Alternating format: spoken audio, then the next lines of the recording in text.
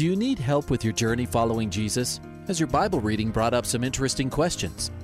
I need a prayer request. I've heard pastors talk about you can't get to heaven just with good deeds. I was just wondering what you guys think. Is there a correlation between the seventh trumpet and Revelations as the last trumpet, or is he talking about some other trumpet? Finally, a place to get answers. We're ready to take your prayer request and answer your Bible questions. Call in at 303-690-3000. Let's join Calvary Live right now. Hey, hello everyone, and welcome to today's edition of Calvary Live. My name is Ed Taylor, taking your calls and questions. 303-690-3000. 303-690-3000. Yes, with the squeaky chair and all. I still haven't found the WD-40 and not even sure where I would spray it on the chair. But yes, you might hear the squeaky chair in the background, but I'm working on it. 303-690-3000. 303-690-3000 is the number. Call. Let's get on the air. Let's talk about what the Lord is doing, what he wants to do, what's on your heart, what's on your mind. I can't help but remind you that our Refresh Conference is tomorrow. It starts tomorrow night. We have, over the years, changed the format of the conference so that it's a Friday night and Saturday. We found that most people can really carve that out of their lives, carve their spiritual lives. So we have kind of extended worship and teaching tomorrow night. The theme is unity, and then tomorrow, and then Saturday morning, we are going to be worshiping and studying the Word. Some giveaways, we have some surprises, but more than anything, we have in-person fellowship and worship together. It's needed. It doesn't matter what church you're in. It doesn't matter whether Calvary's if you're a part of the Calvary family or not. We want you here. We want your leaders here, your elders, Sunday school teachers. Trust me, people, we need together. The people want to get together. We don't need the government telling us whether we're essential or not. We really don't. We are essential. The Church of God, the Church of Jesus Christ, is essential. But if it's not treated that way, if we're, I'll go if I want, I'll hang out if I want, I'll serve if I want, but I've got too many other things to do, and I don't even, I'll segue into just your regular participation in the local church. Forget about Refresh. Your local participation. You blow off the church, then you do so at your own peril. The government doesn't declare to us what's essential, what's not essential. And don't be surprised. The government looks at the church and go, "Oh, you guys aren't essential."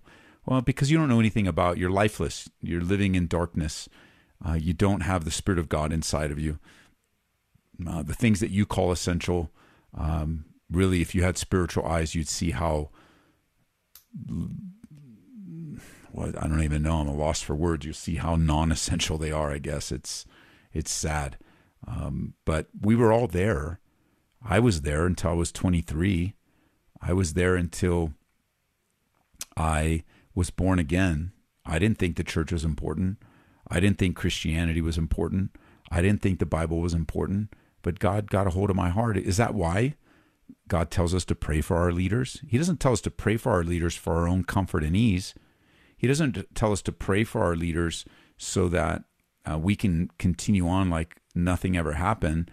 He instructs us to pray for our leaders so they might be saved. That's how peace and comfort and safety comes through the salvation of men and women. So come to Refresh. Go to our website, calvaryco.church/refresh. Our church offices are open today and tomorrow. If you want to call for more information, 303-628-7200. That's our church number. Folks will be there to answer if you have any questions about Refresh. But it's a conference that's not a conference. We call it a conference because that's what people can associate with, where we're gathering together. But it's more of a fellowship gathering. It's more of a opportunity to have iron sharpening iron together. It's great. 303-690-3000. Carol's calling in Centennial, Colorado. Carol, welcome to the program. Thank you, Ed. Hello.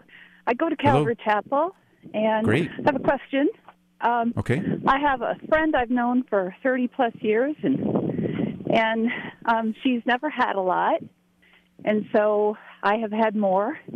And over the years, I've tried to just be very generous and, give to her as needed, not necessarily money, but when she comes to town, feeding her, housing her, I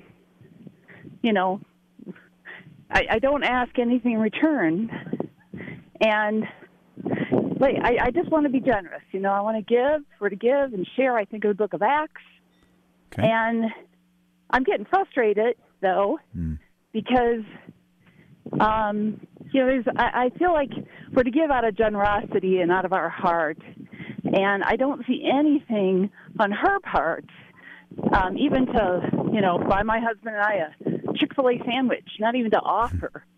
And so, I'm concerned about this culture of, taking and you owe me this. And with her, I kind of feel like she's gotten used to it. And in her heart, she doesn't offer to do anything, nothing. And I just, I need to broach the subject with her. I'm just kind of praying about how to say that right now to her and in a few days.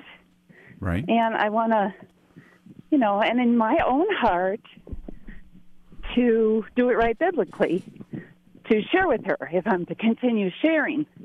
And yet, I'm a baby boomer, a few years older than you, and I don't ask anybody for anything. It's hard for me to ask. So maybe those are some of my issues, too.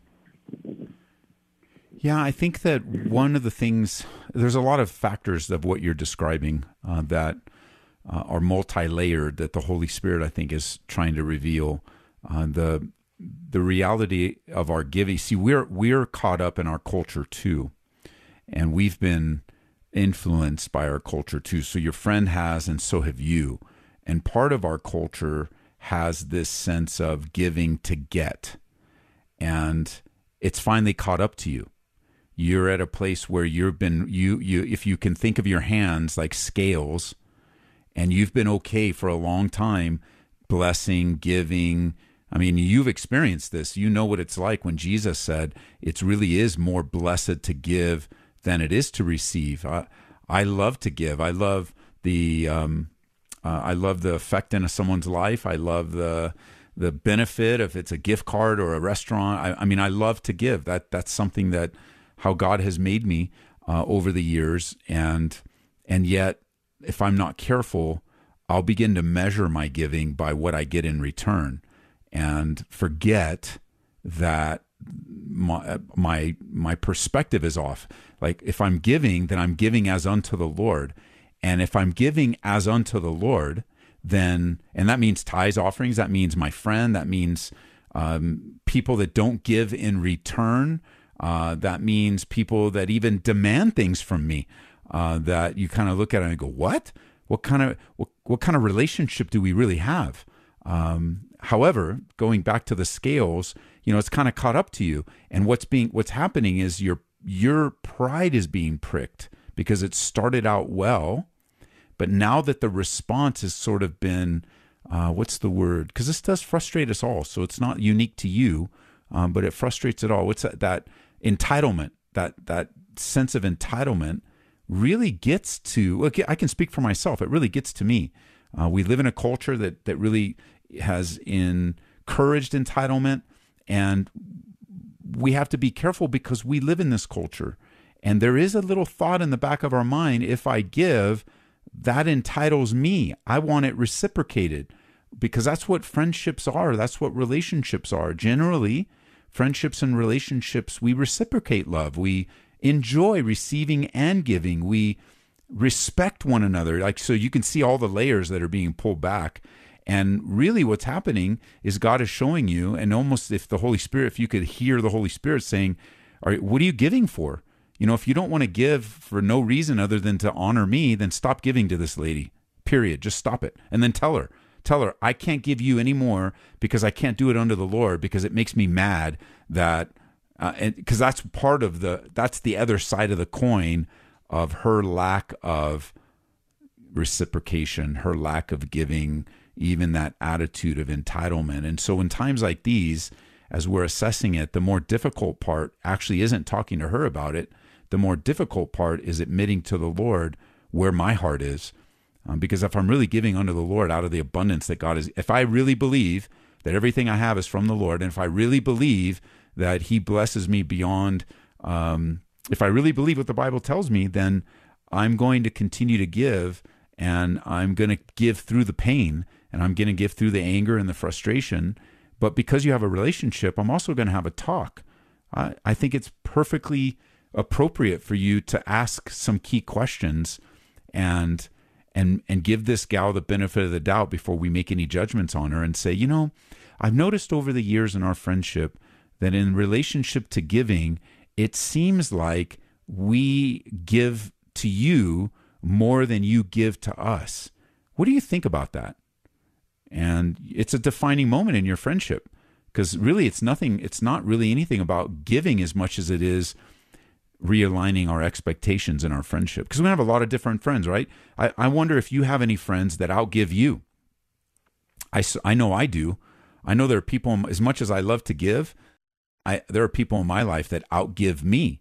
And I'm like, wow, that's pretty cool to have somebody like that in my life. And then I have other people in my life that I hardly hear from them in a year.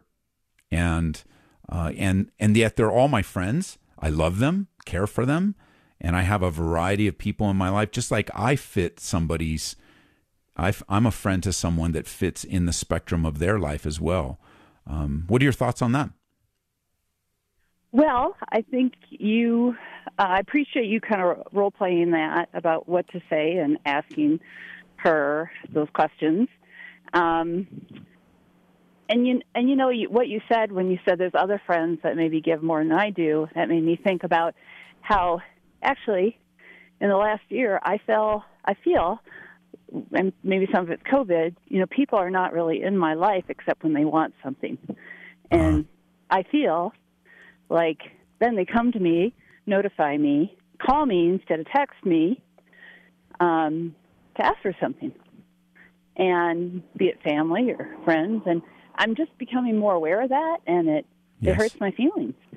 I feel used. Yeah, I would say, so let me give you a different perspective. Because I like how you're framing it within COVID. I like how you're framing it in the context of feelings. And I like how you describe how you are known as a generous person and what you interpret as being taken advantage of. And you very well could be taken advantage of. I don't know, but it's possible, probably likely, that some of these folks are taking advantage of you. But you're known as a giver. You're known as a source of resources. You're known as someone that helps. And those actually aren't all that bad characteristics and descriptions of a person. You're not a person that's avoided. You're not a person that's made fun of. You're not a person that says, oh, she's stingy. She never helps anybody. Those are actual wonderful characteristics to be known by. And I'm not saying that you have to give to everyone. I mean, God's going to lead you in the Holy Spirit, who you're to give to, but to have that kind of personality and reputation is a good thing. Now, when you factor within COVID and the isolation and the difficulty and the quarantine, and you're like, man, I'm not going to speak for you, but let's just say, man, I've worked hard, I've set aside, I've saved. I'm not in a position where I have to ask anybody for anything. And you kind of get like offended, or like you said, your feelings get hurt. But it sounds like you're a pretty wise person that knows how to use their resources, that has a tendency to say yes. And let's just say you may have created this yourself by being so generous, and it's just caught up to you, and you're tired of being used, and you're tired of not being reciprocated, and it's weighing on you, and it's grating up against you. But these are the opportunities for spiritual growth, because that could be the way that God put you in the body. You're just a giver. And you might need to learn to use the word no. Maybe you give by the fear of man sometimes, and you say yes when you should say no. Maybe you need to learn that when somebody calls you, that you take control of the conversation. You give the respect and the request, but then you go, well, let me pray about it. Give me a week and I'll let you know. And you pray for it in a week. There's other ways that you can take control of the situation so that if you have to say no, or if the Lord leads you to say no, you give yourself time to do that. But it's not such a bad thing to be known as a generous person. So in summary, you are saying, though, it could be a spiritual problem in our hearts that I'm keeping track, perhaps too much. If I give 99 and she gives 1% over years, that's something I need to look at spiritually. I think so. I think that we know that things are happening externally. You describe the situation. You're going to sit down and clarify with her, but only you know what's happening internally, and saying, God, why am I feeling like this? Like, I've been a generous person my whole life. Why am I upset about it?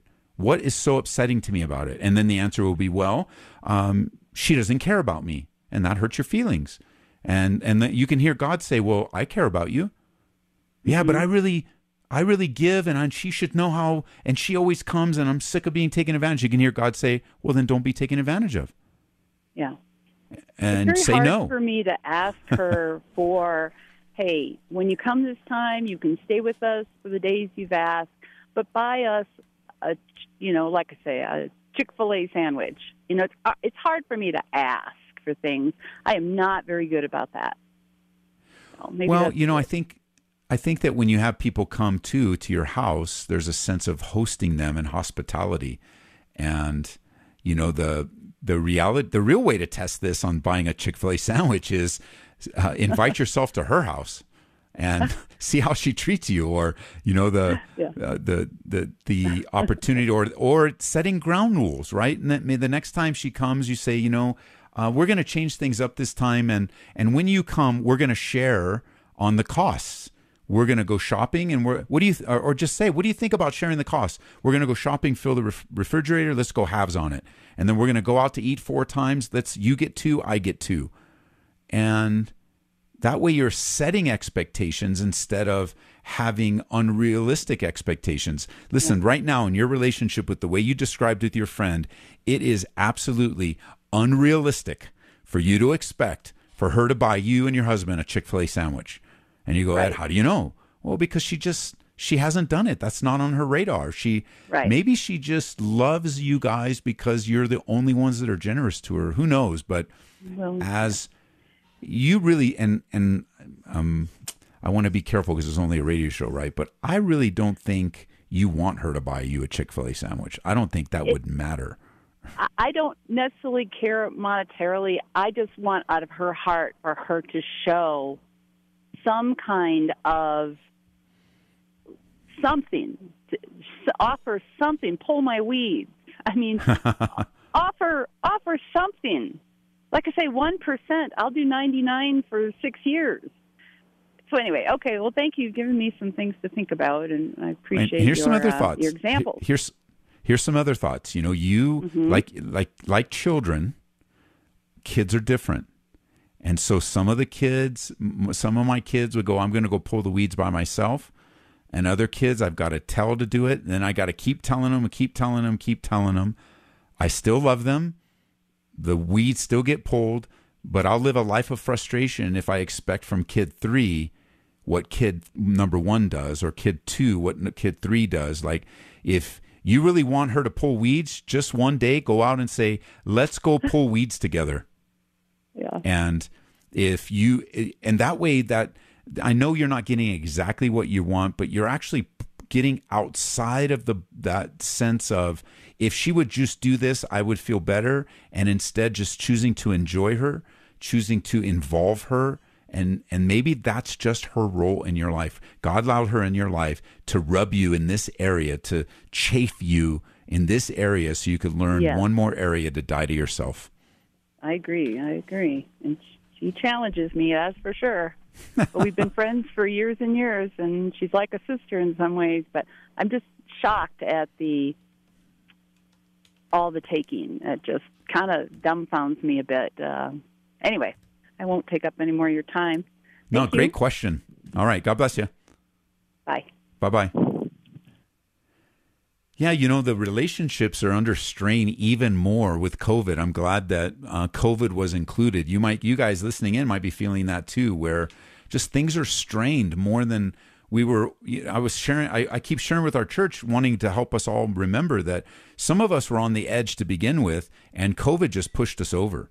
And the political environment, the divisiveness, the government nonsense. The real virus, the fear of sickness, the fear of dying, which is real, the fear of infecting someone else, like it is overwhelming. And if you're feeling on edge, that's normal. You are feeling what's normal for a person that's experiencing the things you're experiencing them the way that you're not weird, or at least this part of that life is not weird. This is normal.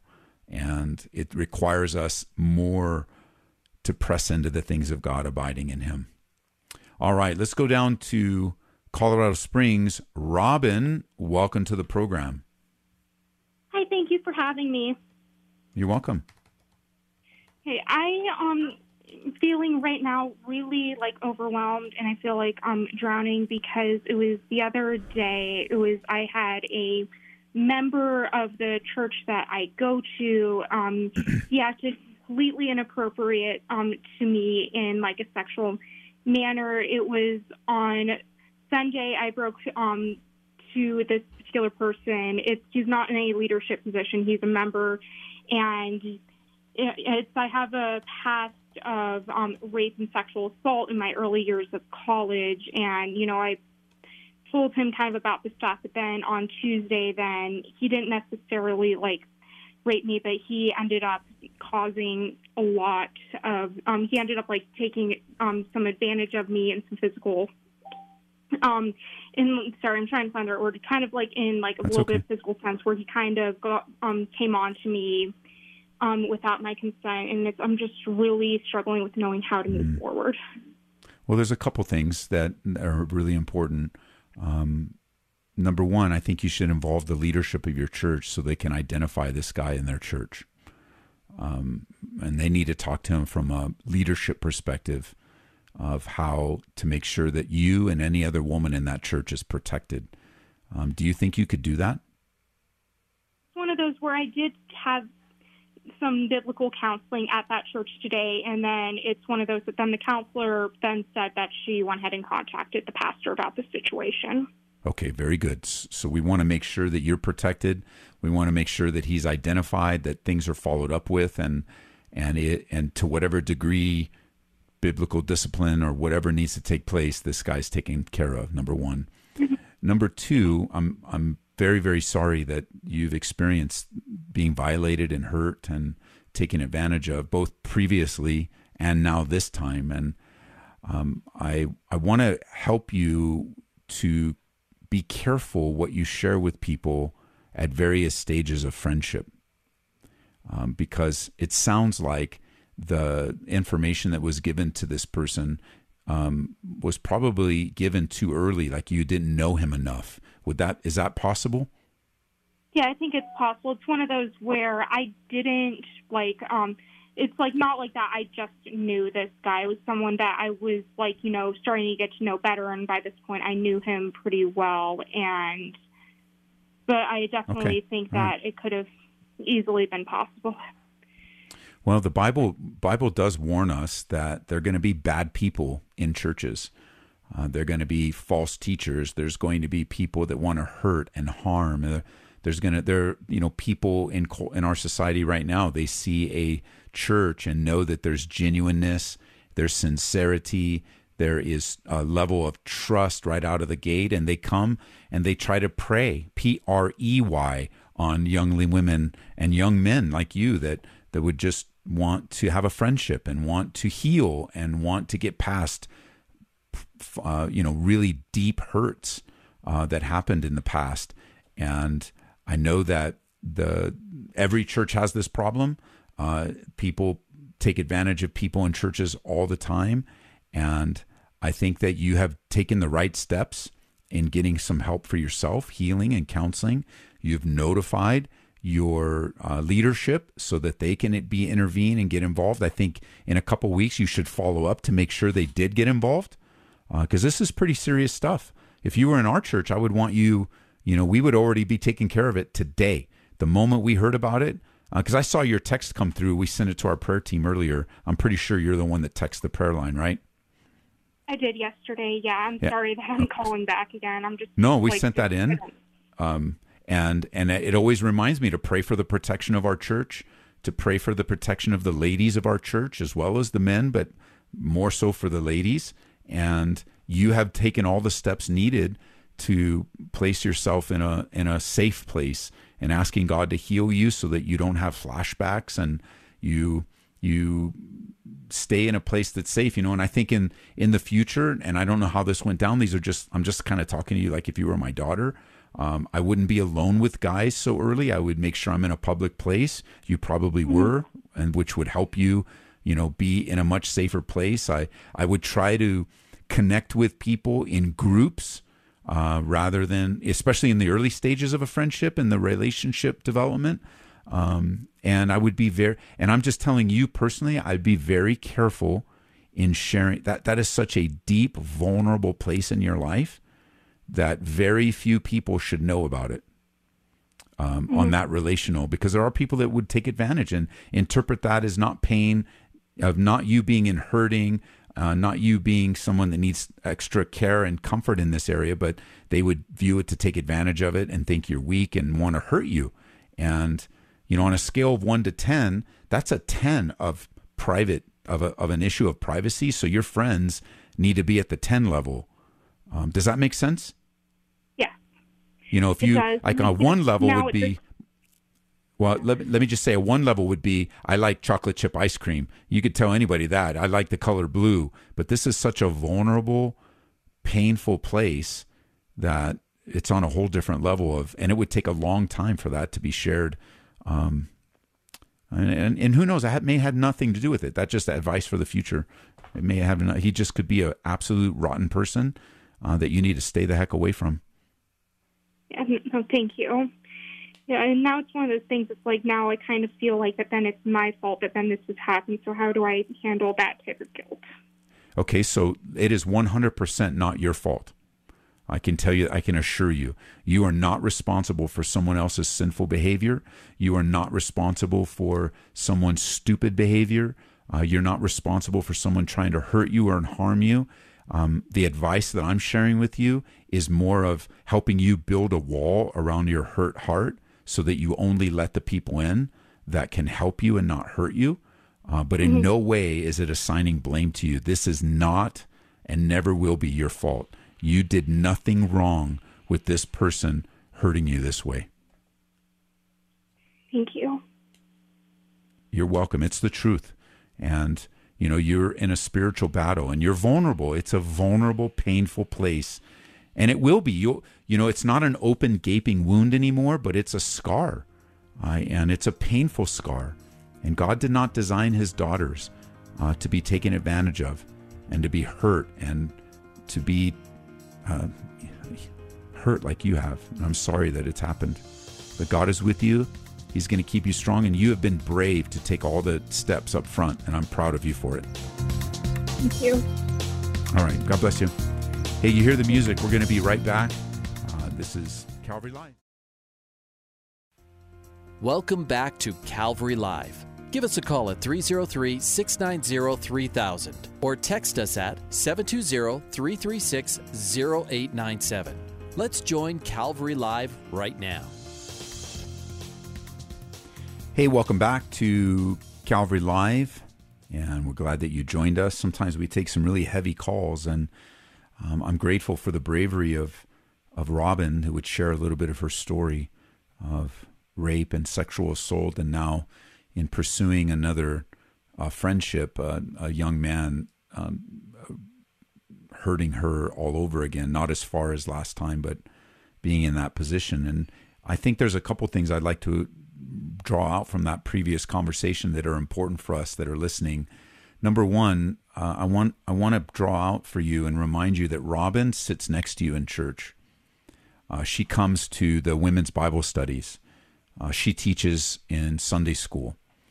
She is a part of the body of Christ. And Robin has different names in different churches, of course, both female predominantly, but also male. Men have been taken advantage of or hurt. The hurting people sit next to you, those that have been raped, those that have been hurt, those that have been abused, neglected, those that have experienced adultery, fornication, betrayal. They're in our church. They are our church. We are all walking wounded to one degree or another, but some are hurting deeper than others. The good news is that Jesus Christ does bring healing and hope. He does help us not to cope with things, but to overcome things. He helps us to learn how to live. He takes us through the grieving process. He heals our wounds. He bandages us up and heals the brokenness in our lives and teaching us in our weakness. He's made strong. His strength is made perfect. But also the good news is that you're in their life, that you can be an encouragement. You can be a help. You can, it's not just merely a Bible or a radio program that can help. You are the body of Christ. And it was very encouraging to hear that as this sister goes in for counseling, that the counselor is going to tell the leadership of the church. And you guys that are listening in that might be preying, P-R-E-Y, on women in churches, you might be taking advantage of them. You might be going to a church so you can hurt a girl. You're not wanted. Either repent or leave. You're not wanted in the church. And you won't last forever. You won't get away with it. And so either repent and get right with the Lord or leave. And we pray against you. Literally. You're a wolf in sheep's clothing, sometimes a wolf in wolf's clothing, and you're not wanted. You're to be dealt with. We're to mark those that divide the body of Christ, and we're to mark those that hurt others. We're to call you to repentance or place you under spiritual discipline, church discipline. And you are not wanted. You are not welcome. You know, I know these churches have these signs. I drive by, everybody's welcome. Well, not everybody's welcome at Calvary, and not if you're going to take advantage. If you're a wolf, you're not welcome. We escort wolves to the curb. We protect the innocent in our church. We protect the ladies. We protect the guys. We protect the church to the best of our ability. We don't mess around. And I pray that other pastors and churches would do the same. We support our local police department. We believe that the police department should be overfunded, not defunded. We have police officers that are believers in our church, both in uniform and not in uniform. We have former police officers. We have men and women that work that have worked in different levels of the police department, detectives, and look, don't hurt the people of the church. And you heard it. You heard it. I'm grateful that the sister didn't break down in tears. I'm grateful that she was honest. I'm grateful that she was in a position where she could ask clarifying questions so that she doesn't hang up with any misunderstandings.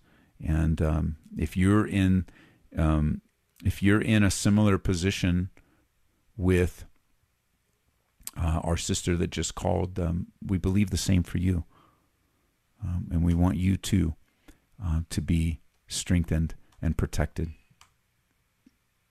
303-690-3000 is the number, 303-690-3000. We're going to go back to the phone lines and pick up in Aurora. Stephen is in Aurora. Welcome to the program. Hey, Pastor Ed. Thanks for taking my call. Sure. Always listen to you guys when I can. So I just had kind of I don't know if you'd call it a conviction a little bit or so on my heart. Just thinking about what's going on in our country, in the world, in our government, pertaining to, just even this COVID and being forced to wear masks and all that. And elsewhere what's going on around the country in pertaining to that. I just want to be really sensitive because I know I don't want to make light of anyone's thoughts or put my opinion out there as being so bold or only.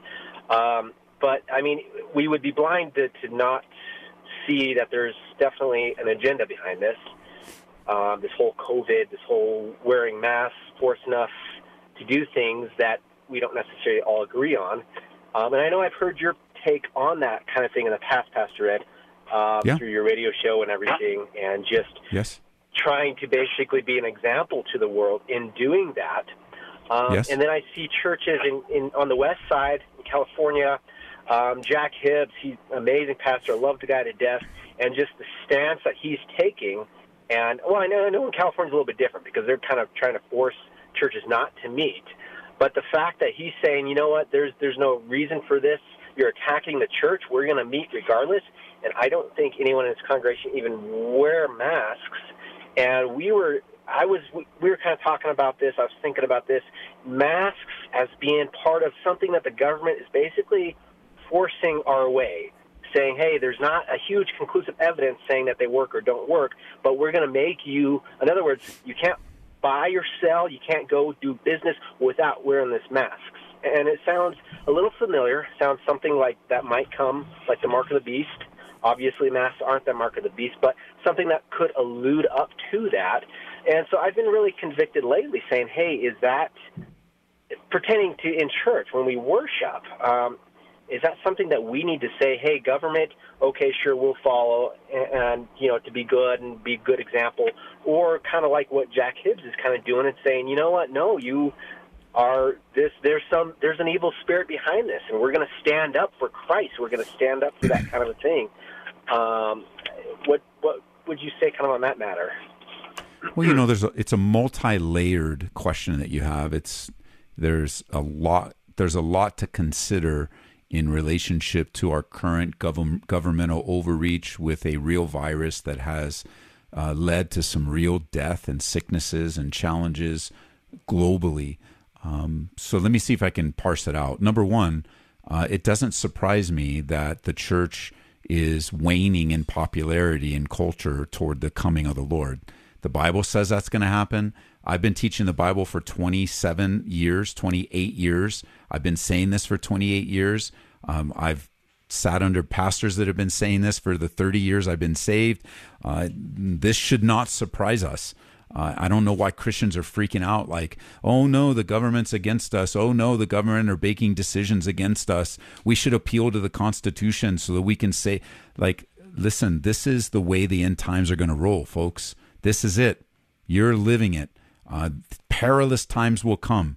It will disrupt the church. It will challenge people. It will take away freedoms that we're used to, that people have fought wars and died for, that will evoke an emotional response for us, that we live in a country that is supposed to be ruled by the Constitution. So it's going to draw us into a fight that's really not our fight to begin with. And we shouldn't be surprised, number one, that the church is waning in popularity, if it has any popularity at all. Number two, the reality of how this is handled from state to state makes comparisons very challenging. Because what's happening in California, Jack Hibbs I met a year ago for the very first time. I've listened to him for years.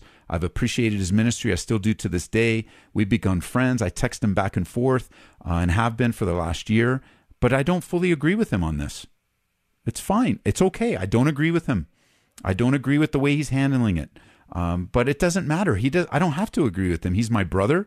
I love him. And people are getting saved in his church. And he's my buddy. And I'm not going to make that disagreement a big deal I'm going to text him when I see 1,000 people get baptized. My text to him was not, geez, Jack, what's your problem, man?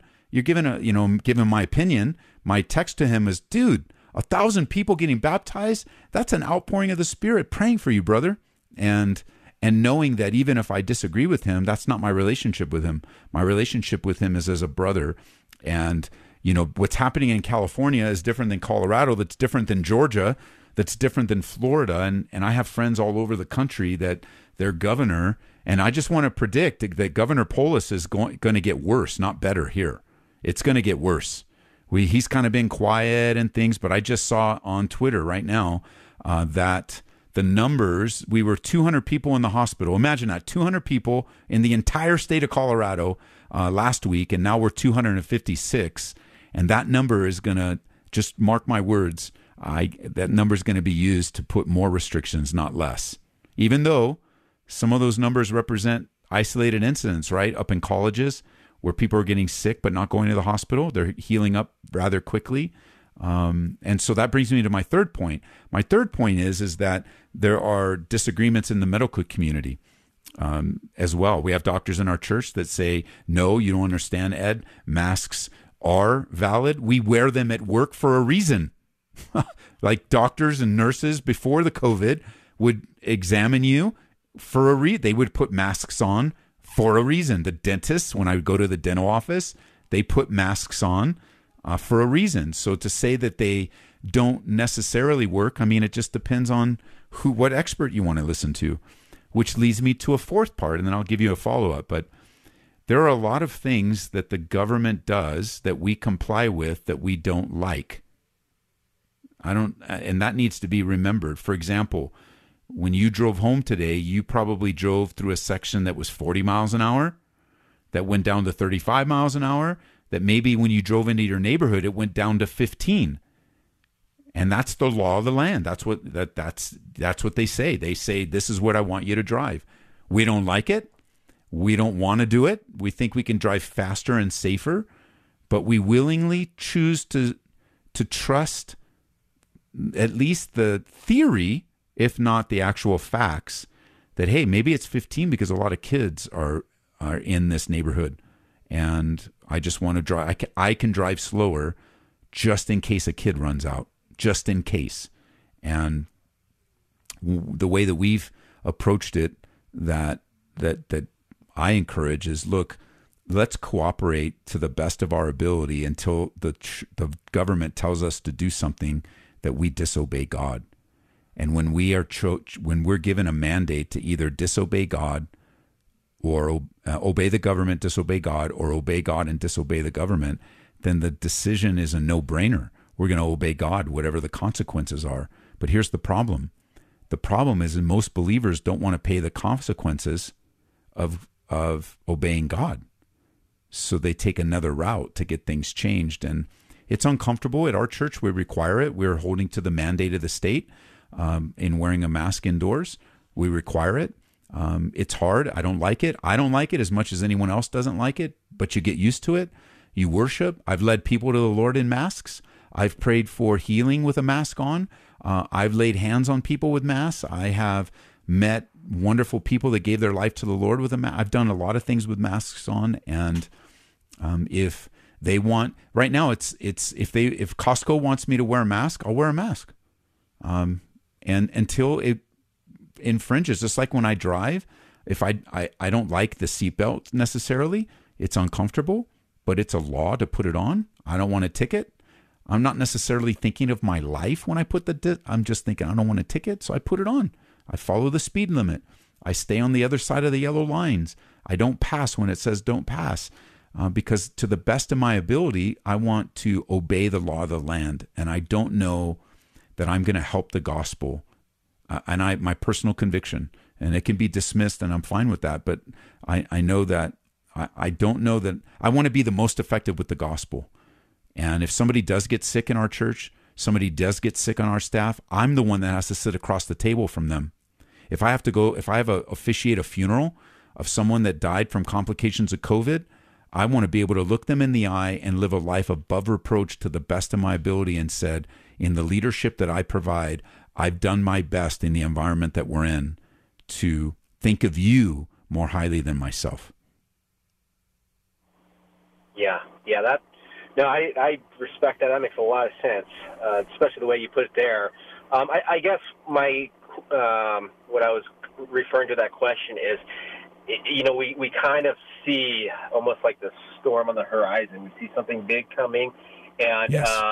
And I'm not downplaying again the COVID. It is for real, a for real virus, but it seems like the world governments have taken it for to run their purpose, to run their agenda. And if California looks like anything that's going to happen across the rest of the country soon, it could be a matter of months that the whole rest of the country is saying, hey, no more church, sorry, it's too risky, no more church.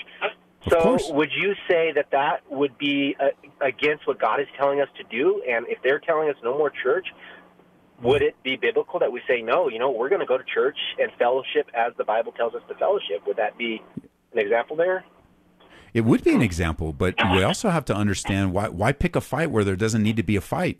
So we don't gather together in a building. We gather together in houses. We gather together in a park. We gather together underground like the church in China. Like, I think that sometimes we can pick fights where they're not necessary, but I absolutely believe that when the government, if they do, and I agree with you, the storm's on the horizon, I think it's coming. I think it has come in many ways.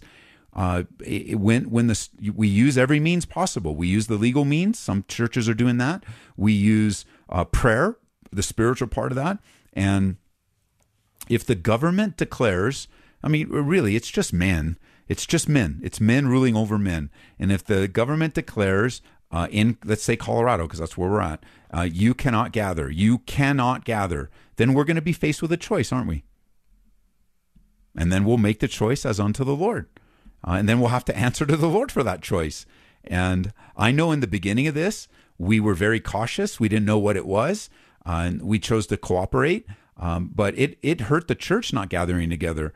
And I just don't see the possibility of not gathering together again. I just don't see it. If the government wants to mandate it, then the government's going to have to deal with the fallout of that, because I can go up to Cripple Creek and whatever and gamble. I can go and buy plywood at Home Depot. I can walk the aisles of King Soopers, but I can't come in a room and worship and sing to God.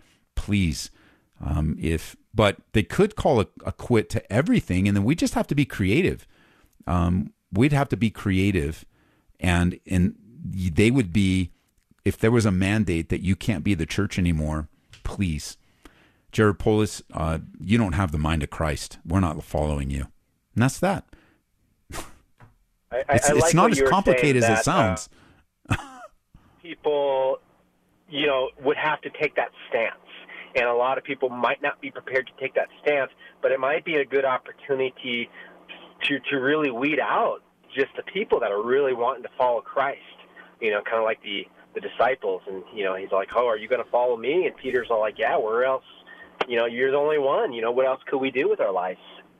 We just have to be careful. So I'm glad that I like that follow-up. We have to be careful, because defining a true believer by whether they show up to a building or not, defining a true believer by how they behave. I know people still haven't come. We've opened up. We're in person. We have guidelines going on in our church. But I know some people are still very afraid. I don't hold them. I don't hold that against them. I pray for them. I want to encourage them in the Lord. But it was like this woman years ago, sweet, sweet sister, older lady in our church that had never been baptized. And when we talked about water baptism, I learned from her. She shared with me personally, and now it's public because I have permission to share it, but she shared with me personally that she was afraid of water. Literally, that's a real fear for her. It might seem irrational to other people, and perhaps it even is irrational, but who cares? It's what she had. And so I had a challenge that the God placed before me, how to serve her, how to care for her, how to encourage her, how to help her.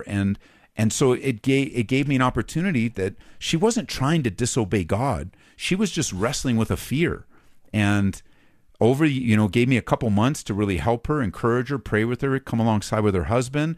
And you know what? She was so, it was real, man. Like, she was shaking.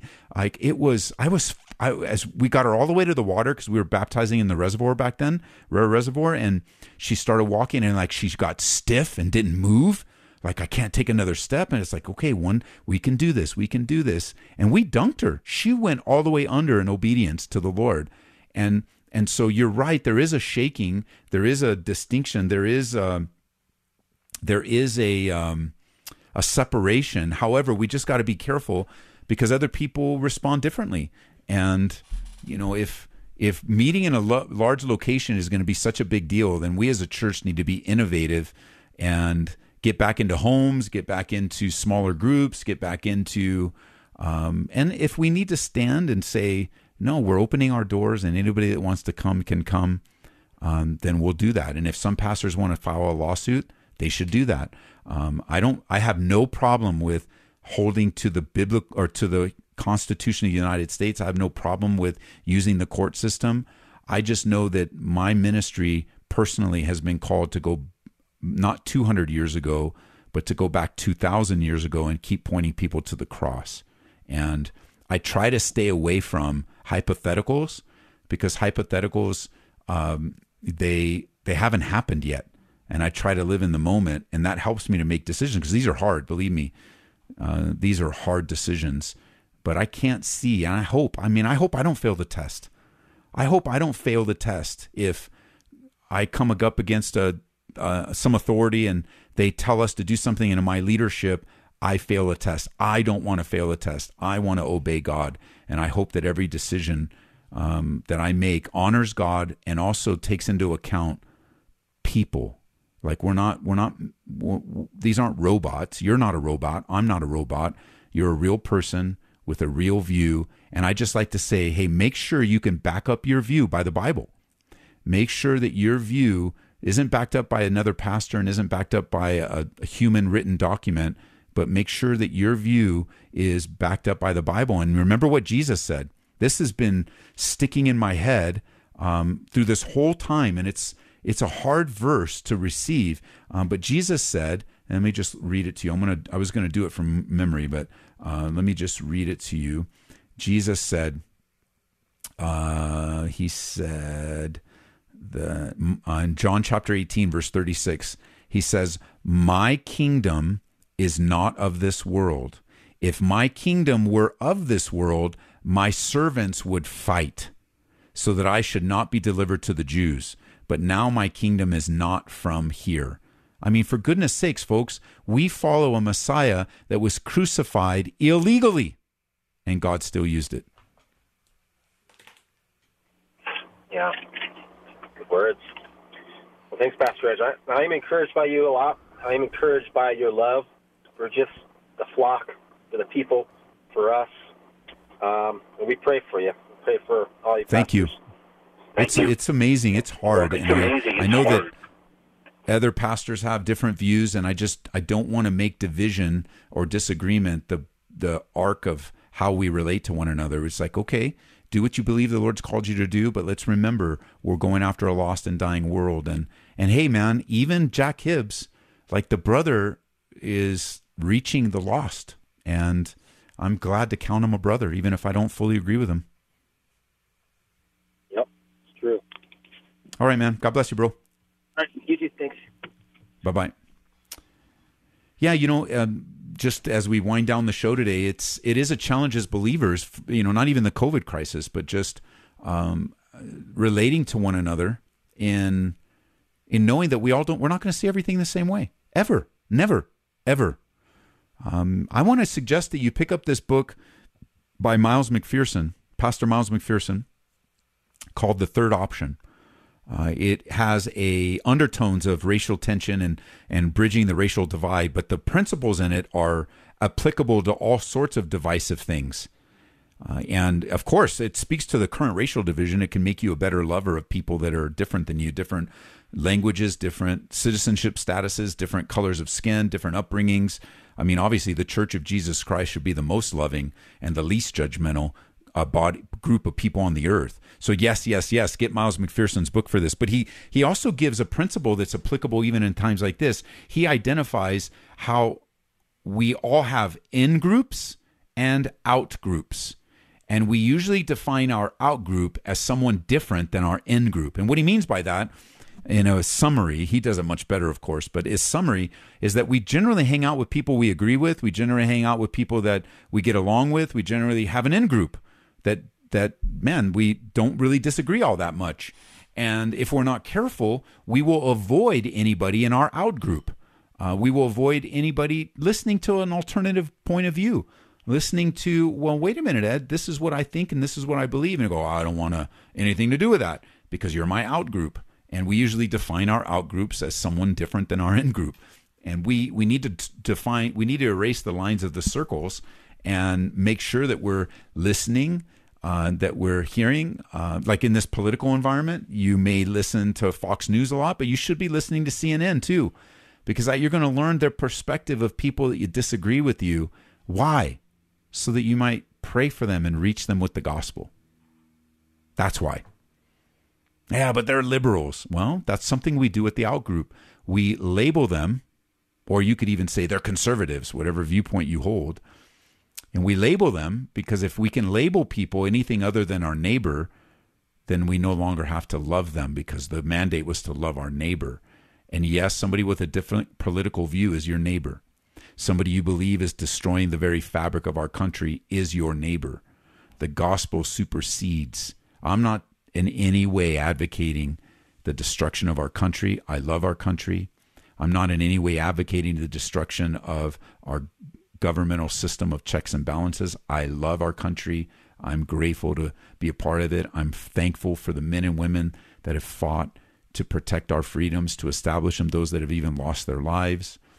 I'm not in any way advocating that we dismiss all of this, but I do know this: heaven and earth will pass away. Heaven and earth will pass away. Heaven and earth will pass away.